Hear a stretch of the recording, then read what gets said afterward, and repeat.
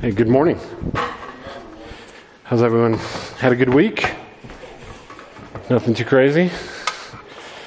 Awesome. Well, I'm assuming you're smiling under your mask, but it's just an assumption. So, hey, we're good to be here with you this morning. My name is Mark. Welcome to Redemption Park, and welcome to the worship of God. If you have a Bible, you can begin to make your way to the book of 1 Peter. It's towards the right side of your Bible, right before you get to the book of Revelation, 1st, 2nd, 3rd John. You're going to see the Peters. So 1 Peter is where we're at, chapter 1, where we're going to be kind of camping out this morning. Any of you have one of those like family values boards in your house? Like in our family, we value these things. No one went to Hobby Lobby and got that thing? No one? Seriously? Was that like the rage like 10 years ago or something? Well, I was thinking about that as I was looking at this passage and thinking through some of one of them I saw on the internet. I think we have a slide of it. This is kind of a typical one.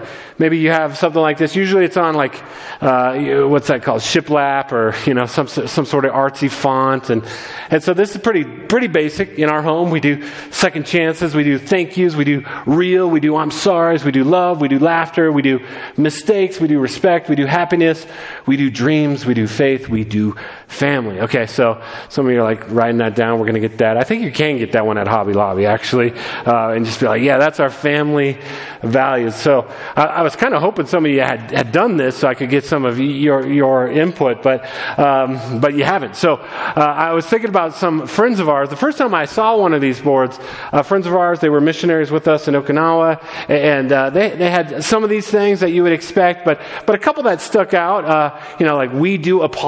And so in their family, they would often say, hey, remember, we do apologies. That's who we are. But they also had, we eat bacon, all the bacon. And so I was like, yes, there you go. Just put that on the board. That's a family value. Now, in the Oshman household, we don't have one of these. We've thought about it for a while, but now our kids are teenagers and it's too late. But we thought about it, but when they were younger, at one point I was actually preparing to preach on the book of Philippians, and in that part where Paul just talks about the surpassing worth of knowing Jesus. And as I was preparing for that, I was just thinking, just in every area, every scope of life, work, family, play, in every area, like Jesus is the most valuable. It's all about Jesus. And so Jennifer and I kind of just sat down and said, in light of our parenting, how should this look? And I'll put it on the website later this afternoon or on social media, but we came up with what we call the Oshman Parenting Manifesto.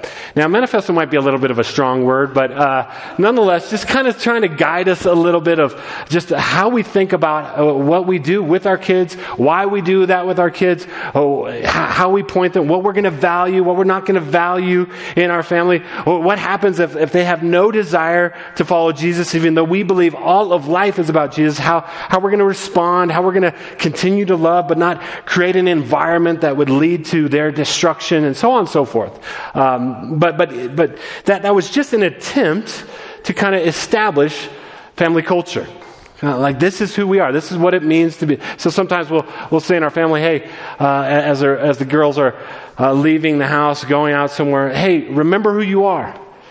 Remember, Oshmans are like this, and whether they do that or not, it's still trying to gear their hearts towards a particular vision. Now, every one of us in this room comes from some sort of background, some sort of family background. And more than you know, that has shaped your values, your vision, what's right, what's wrong. And sometimes it was more caught than taught, right? Like they might have had the family board on the wall, but in your home, it was like, no, we don't do apologies.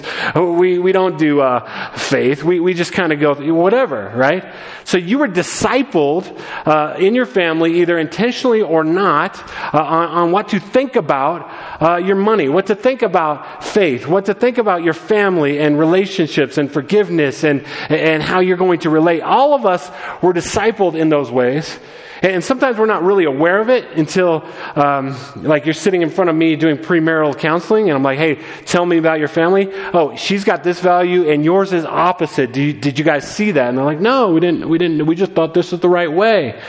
Because there's always a family culture. For better or for worse, there's a culture. And in your family right now, you're either going to be intentional about it, or it's going to just kind of come along. One way or another, you are establishing a culture. Now, what does that culture say about what you believe? What does that say about what is of ultimate importance? What does that say about marriage and money and work and play and all those things? Whether you have the board or not, you have a family culture. Now, as I was studying this week, I was thinking about that, because as Aaron just read, in last week we looked at the first 12 verses. Peter just kind of unpacked, hey, we are, our primary identity in this world are elect exiles. So we are exiles in a sense as God's followers. We are outsiders because we are elect, because we have been loved by God, because we've been given a new family. This world is not our family, and so we are elect exiles. And then in verse 3 it said, we have been born again into God's family. And make no mistake about it, God has a family culture. He has family visions and family values that He wants His children to grow up into. In fact, I want us to just start this morning, starting at the end of our passage, just to see where we're headed, to kind of get a grasp of this. We're going to end in the beginning of chapter 2, in verses 2 and 3. I'll just read that before we begin to unpack the previous verses. It says this. Peter says, like newborn infants, there's family language again, because we have been born again, and when you're born again, you start new. He says, like newborn infants, long for pure spiritual milk. Now, in the context, he's talking about growing up in salvation, growing up through the Word of God. Long for pure spiritual milk, that by it you may grow up into salvation. That there is a maturing in the family of God that should be happening in our lives, in all of our lives that call ourselves followers of God. Because we've been born again, we're growing up. Verse 3, if indeed you have tasted that the Lord is good. See, there's kind of a question in that, isn't there? Well, what Peter's going to say is, what I've just told you, what we're about to unpack, what I've just told you is kind of a mirror. And this isn't the only time in the New Testament where we're kind of encouraged to look into the mirror. I think of 1 Corinthians, I forget the verse, and I don't have it in my notes, where I think it might be 2 Corinthians 13:5, where Paul says, test yourselves to make sure you're in the faith. The implication is that churches are full of people that are presuming upon their faith. They're presuming upon their position in the family of God. And so that can kind of sometimes be a little bit painful as we pull up the mirror of God's Word and look into these things of what is the family of God? What does family culture look like? And does my life reflect that? Now you might be here today and you might come to the end of this message and you'll be like, oh no, my life doesn't reflect that at all. Even that is God's grace to you. The greater tragedy would be to be in a church for 30, 40, 50 years, die and realize you never knew the gospel. You never really set your hope in God. You never really trusted in God. So today is God's grace to us as well. But Peter's going to show us 3 ways that we can kind of look into the mirror of God's Word and test ourselves if we are really in the faith. To help us understand kind of 3 categories that he's going to unpack. Inwardly, we're going to look at our lives and look into the mirror of our lives. What is our values and visions and character being shaped by?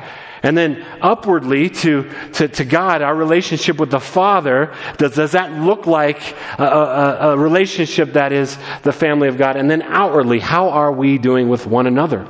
And Peter's going to say specifically, not in the world so much. I mean, Peter's going to talk about that for the rest of his letter, but really in this room, in your gospel community, in the people that are also in the family of God, how are you doing? Actively, proactively loving one another. So let's begin to unpack that. So we'll go back to where we started. In verse 13 is where we're going to pick it up. And he starts off, he says, therefore. And don't worry, this isn't going to be a super long sermon, but I do need to stop right there. It says, therefore. Therefore what? You should always ask, why is therefore? What is it there for? So what it's there for is, in the first 12 verses, if you were here last week, and if you weren't, you really, really need to take some time to read it, maybe listen to the sermon, watch the sermon from last week, not because it was an amazing sermon, but because it really does set up the rest of Peter's letter. In fact, if you don't understand the first 12 verses, you will not understand. Worse than that, you will misunderstand and misapply what you hear today. In the first 12 verses, all Peter did was celebrate, rejoice in the gospel, what God has done for you. There was no commands, no what we'll call imperatives. There was nothing, hey, do this. No, it was just, think about this. How amazing has God's love been to us? Just soak in that. That was the first 12 verses. That's what we call, and this is a pattern in the Bible, the gospel indicatives. So a gospel indicative is a statement of fact. Here is what God has done in spite of yourself. That was a gospel indicative. Now, following gospel indicatives come gospel imperatives. In light of what God has done, now act this way. Now here's the problem, and we go two ways wrong with this one. One, we get those reversed. Oh, I'm going to do the things God says I should do, therefore I will earn my salvation. That's heresy. You can't earn anything before God.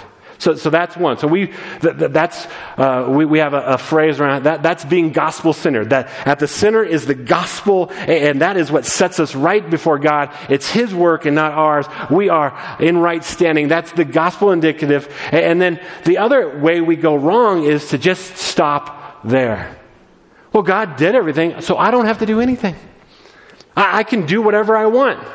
I can watch whatever I want. I can spend my money however I want. I can live however I want. I can pursue sin however I want because God's got to forgive me because it's the gospel. No. That's a presuming upon the grace of God that misunderstands the grace of God, Peter is going to show us. So our gospel indicative leads to gospel imperatives. Now the imperative is, here's how to act, here's how to respond in light of what's true. If you really know God as Father, if you've really tasted the goodness of the gospel, the imperatives are not a burden at all. They become a blessing. They become the rails by which you grow in and celebrate the glory and grace of God. So take, for example, Jesus' last imperative. Go, therefore, and make disciples of all nations. For someone that has been rescued and redeemed and understands the gospel, understands that the goodness of God to them, that is not a burdensome imperative. It is a glad-hearted, joy-filled imperative. I get to be a part of your rescuing mission in the world? Amen. Let's go. But it isn't an imperative. God commands you as a follower of Jesus to make disciples. It's not an option. It's not for extra credit Christians. It's not for people that have reached a certain level of maturity. It's an imperative. God has commanded you to make disciples if you're a follower of Jesus. So quit deferring to others. So you understand the tension here. Therefore, in light of the good news of the gospel, here's what God's family culture looks like. Let's look at it. Again, there's three ways. Inwardly, upwardly, and outwardly is how we'll understand it. Therefore, preparing your minds for actions and being sober-minded. The first command in Peter's letter is this: set your hope fully on the grace that will be brought to you at the revelation of Jesus Christ. Now, a couple things are going on in this verse here, in this command.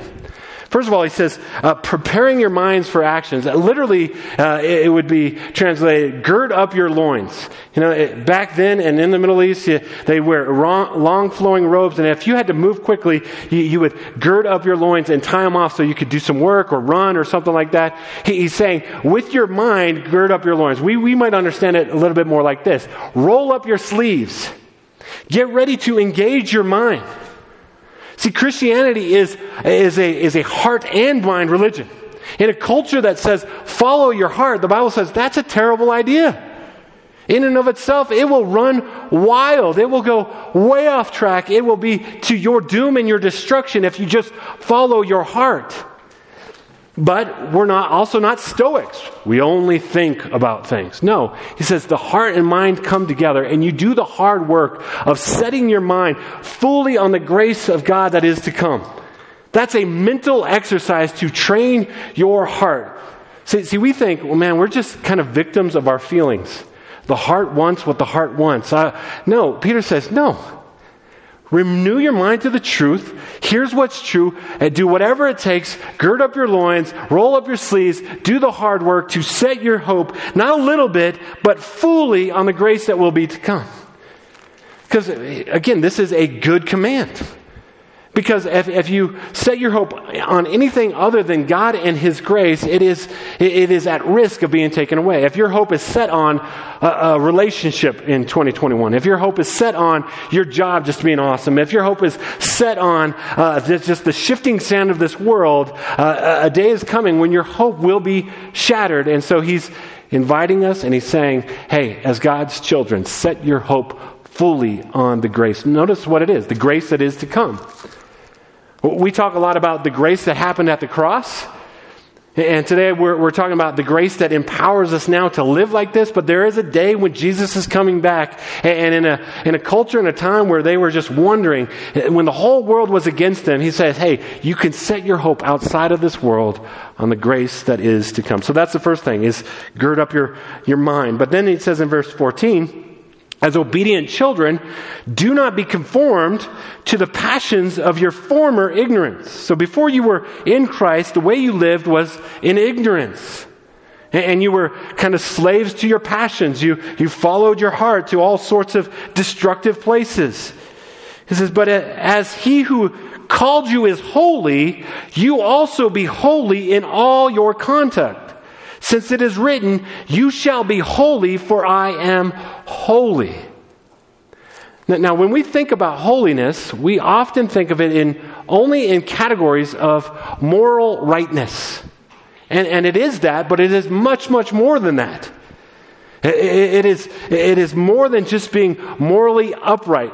It's interesting to me that Peter, he's quoting from the book of Leviticus. And 4 times in the book of Leviticus, God says to the people, be holy because I am holy.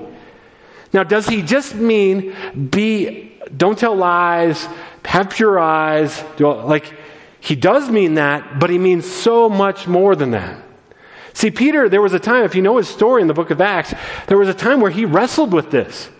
He thought, man, to come into the kingdom of God, you had to be a Jew and you had to fulfill the ceremonial law. And God kind of had to hit Peter upside the head. And He said, no, the Gentiles are welcomed in by faith. And now Peter, who knows that, is quoting Leviticus, which is a book in the Old Testament to instruct the priests of God for the worship of God. Holiness in the Bible, in Hebrew, means kadesh, means to cut. It means to separate, to be separate from. And so in this sense, we see that God is transcendently holy. He is completely and totally separate from His creation. He is perfect in all of His attributes. He is morally right in every way. He is all those things, but He is more. And mostly He is separate. And He says, hey, as God's children, you are called out of this world to be separate, to be holy. And he quotes from Leviticus, and in the book of, it can't mean just moral rightness, because in the book of Leviticus, objects are said to be holy, like lampstands and furniture. Like, I would never say, hey, this chair is really holy because it's really morally upright. No, I mean, it's upright, but that's neither here nor there. But you know what I'm saying? So why? It's holy because in the book of Leviticus, the objects like the lampstands and the furniture were set apart for the exclusive worship of God. So he says we are to be set apart for the exclusive worship of God in our lives. That's what it means to be holy. This is the inward action. It would be like that saying, like father, like son. And that's what Peter says. As God is holy, you be holy. Like father, like son. Now, that can either be a compliment or an insult. If your father who had a questionable character and they're like, yeah, like father, like son, that's why he cheats and lies and steals, like father, like son. But our Father is holy. He is transcendently holy. And so for us to be called by someone like Father, like Son, it is the greatest compliment we could have because we are holy like He is holy. We are set apart for the exclusive use of worship of God. So that's kind of the inward. You shall be holy, for I am holy. So we set our minds, we're holy, we look into the mirror. How are you doing on that? Is your hope set fully on the grace of God? Is your life set apart for the exclusive worship of God? Well, he goes on to an upward now. He shifts gear and he looks towards God. Verse 17, and if you call on Him as Father, who judges impartially according to each one's deeds, conduct yourselves with fear through the time of your exile. Now that's a kind of paradox there. You call on Him as Father, be afraid. Well, what's up with that? Well, the word there isn't, we shouldn't be too quick to push it away and explain it away. There is a kind of reverent awe. There's a kind of reverent awe that the one who spoke the universe into existence, you get to call Father. The one who is transcendently holy, you get to call Father. The one who is full of mercy and grace, you get to call Father. And that should stir in you some sort of love. And there is a kind of awe, there is a kind of fear in all genuine love. I love my wife dearly. So I, in a sense, live in fear that I would do anything, say anything that would harm our relationship. I love my children. And so there is a fear that I would do something that would damage them. So that fear is a good guardrail in my relationship with my wife and my daughter. And so he says, because God is your Father, live in awe, live in fear. You are the Holy One and you've welcomed us into your presence. You are God. Not just that. It says we are to live in awe of Him, in fear of Him. This would be what the theologians might call to live coram Deo. This is Latin for in the presence of or before the face of God. So your life should in your mind should have this idea that everything you do is before the face of God. Like your Father is right there with you. But He doesn't just see what you do. He knows what you think. He knows what your inner motivation is. And so when you think about that, you live in a kind of good and holy fear. Awe, coram Deo, before the face of God. It says in verse 18, knowing that you were ransomed from the futile ways inherited from your forefathers. So in your previous family, you were living in futile ways, but you were ransomed out of that. But look what he says, not with perishable things, such as silver or gold, which at the time would be the most valuable things. He says, not with anything as meaningless as silver or gold, but with the precious blood of Christ, like that of a lamb without blemish or spot. Do you see what he's saying? He's saying that when you, as a son or daughter, sin, when you, not just sin, when you treat sin lightly, more like that. When you say to yourself, hey, it doesn't matter, God's going to forgive me. It doesn't matter. I know what I'm about to do is wrong. I know that looking at porn is wrong. I know that the way that I treat my money is just like the rest of the world. I know that I haven't been totally forthright with my colleagues and in my dealings. I know it's not that big a deal because God, what He does is forgive after all. You see what He's saying? You are treating the blood of Jesus lightly. The most valuable thing in the universe, you're treating lightly. Oh, that should not be for the family of God. Like it should, when it dawns on us that we have sinned against a holy God and that the blood of Christ had to pay for that, man, that should cause a repentance in our soul. Lord, I'm sorry. Your blood is not cheap. It's the most important thing. It's the most valuable thing in the universe. I don't want to treat you lightly in anything that I do. It would be like a father who loved his daughter greatly. But as the daughter grew up, she kind of went her own way and kind of began a life of rebellion, and she turned her back on her father, and she left the household and was living a life of wild debauchery and all these things, and things go from bad to worse in this daughter's life, and she gets kidnapped. And the kidnapper, this evil man, comes to the father, this good father. It says, hey, if you want your daughter back, you're going to have to sell everything. You're going to have to sell your house, your boat. You're going to have to sell everything and to bring all that money. And we're going to find a place way out in the wilderness, in the middle of nowhere. You'll bring that there. You'll set that there. And then I'll come and get it, and I'll give you your father back. And so this father goes and he sells everything.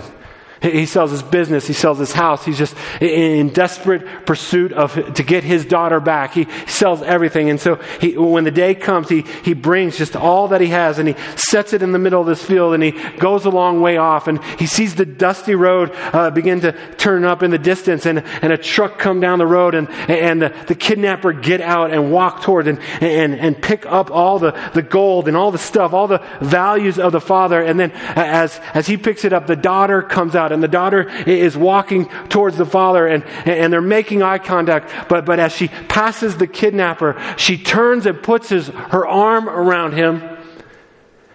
And she walks away with him with the money, and she laughs at her father. That's what Peter's saying. When you treat sin lightly, you treat the blood of Jesus lightly, cheaply, and it grieves a father's heart. We have not been bought with perishable things like gold or silver. You have been bought with the precious blood of Jesus.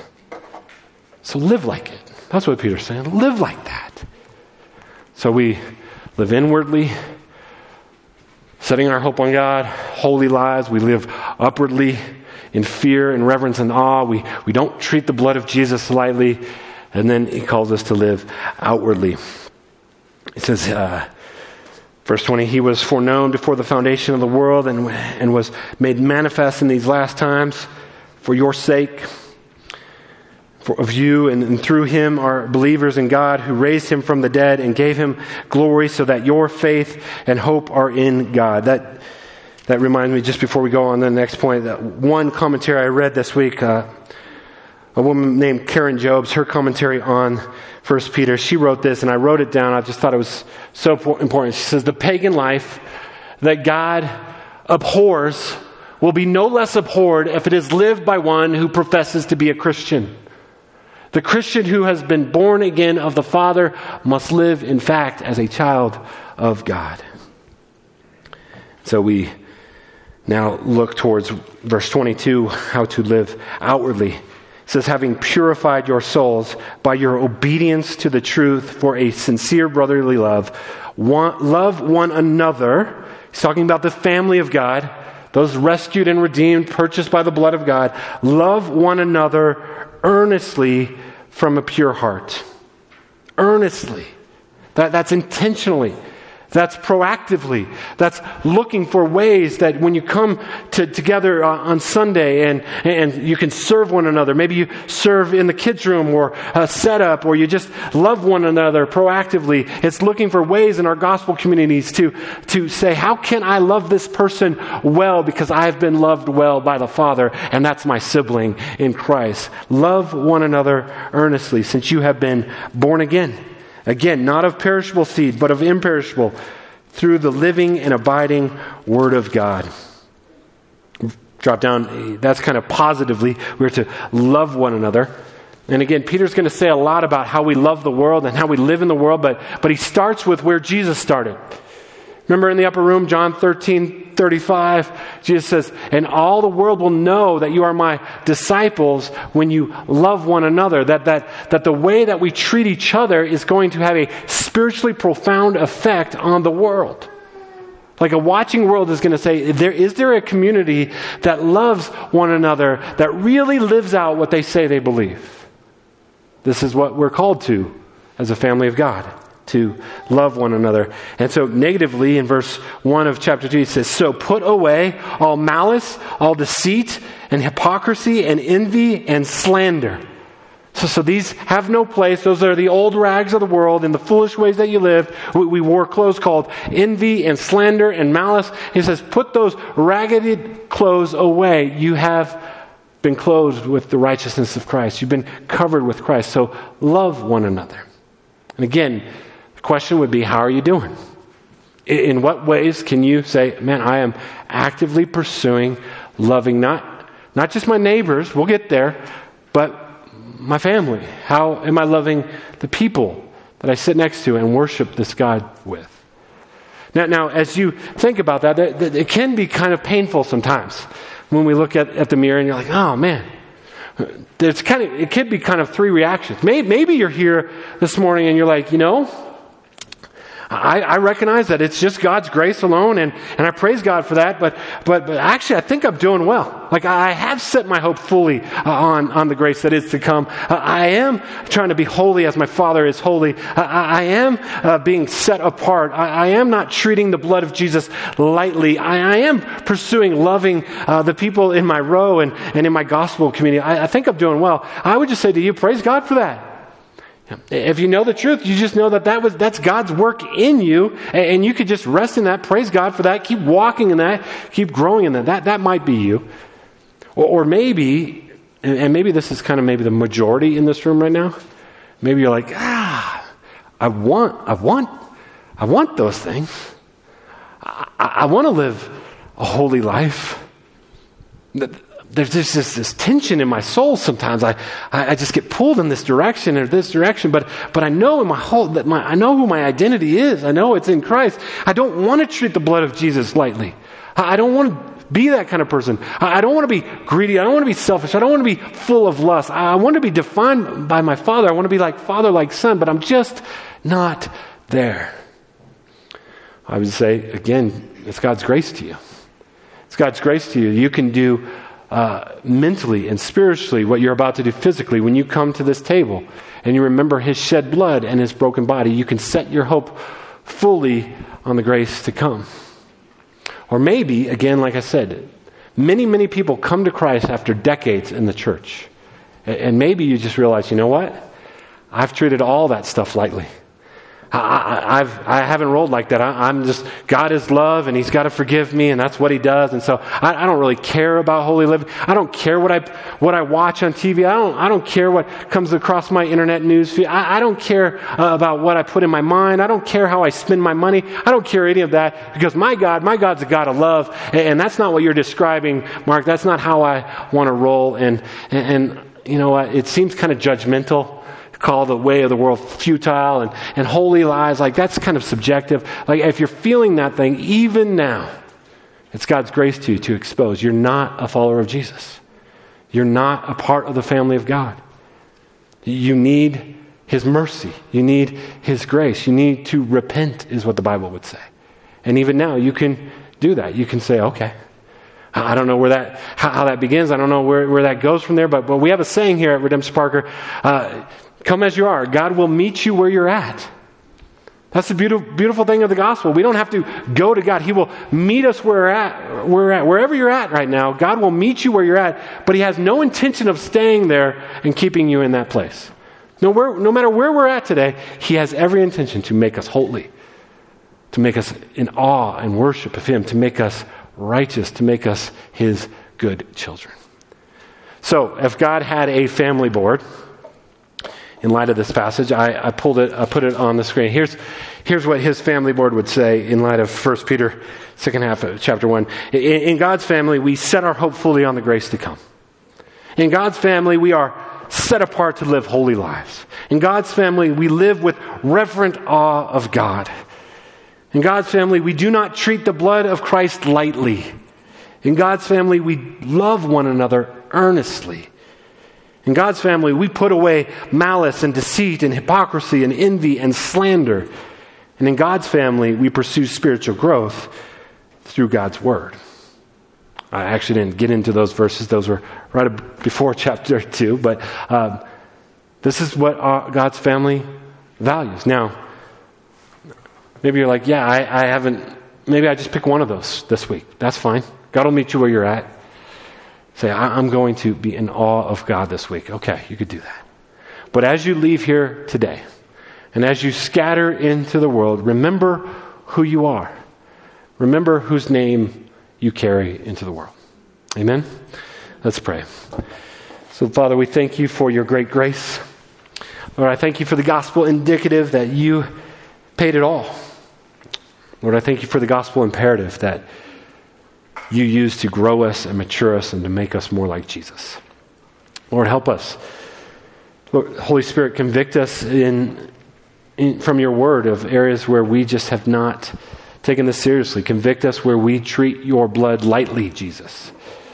And then let us walk in joy and freedom of your good commands. We ask in Jesus' name. Amen.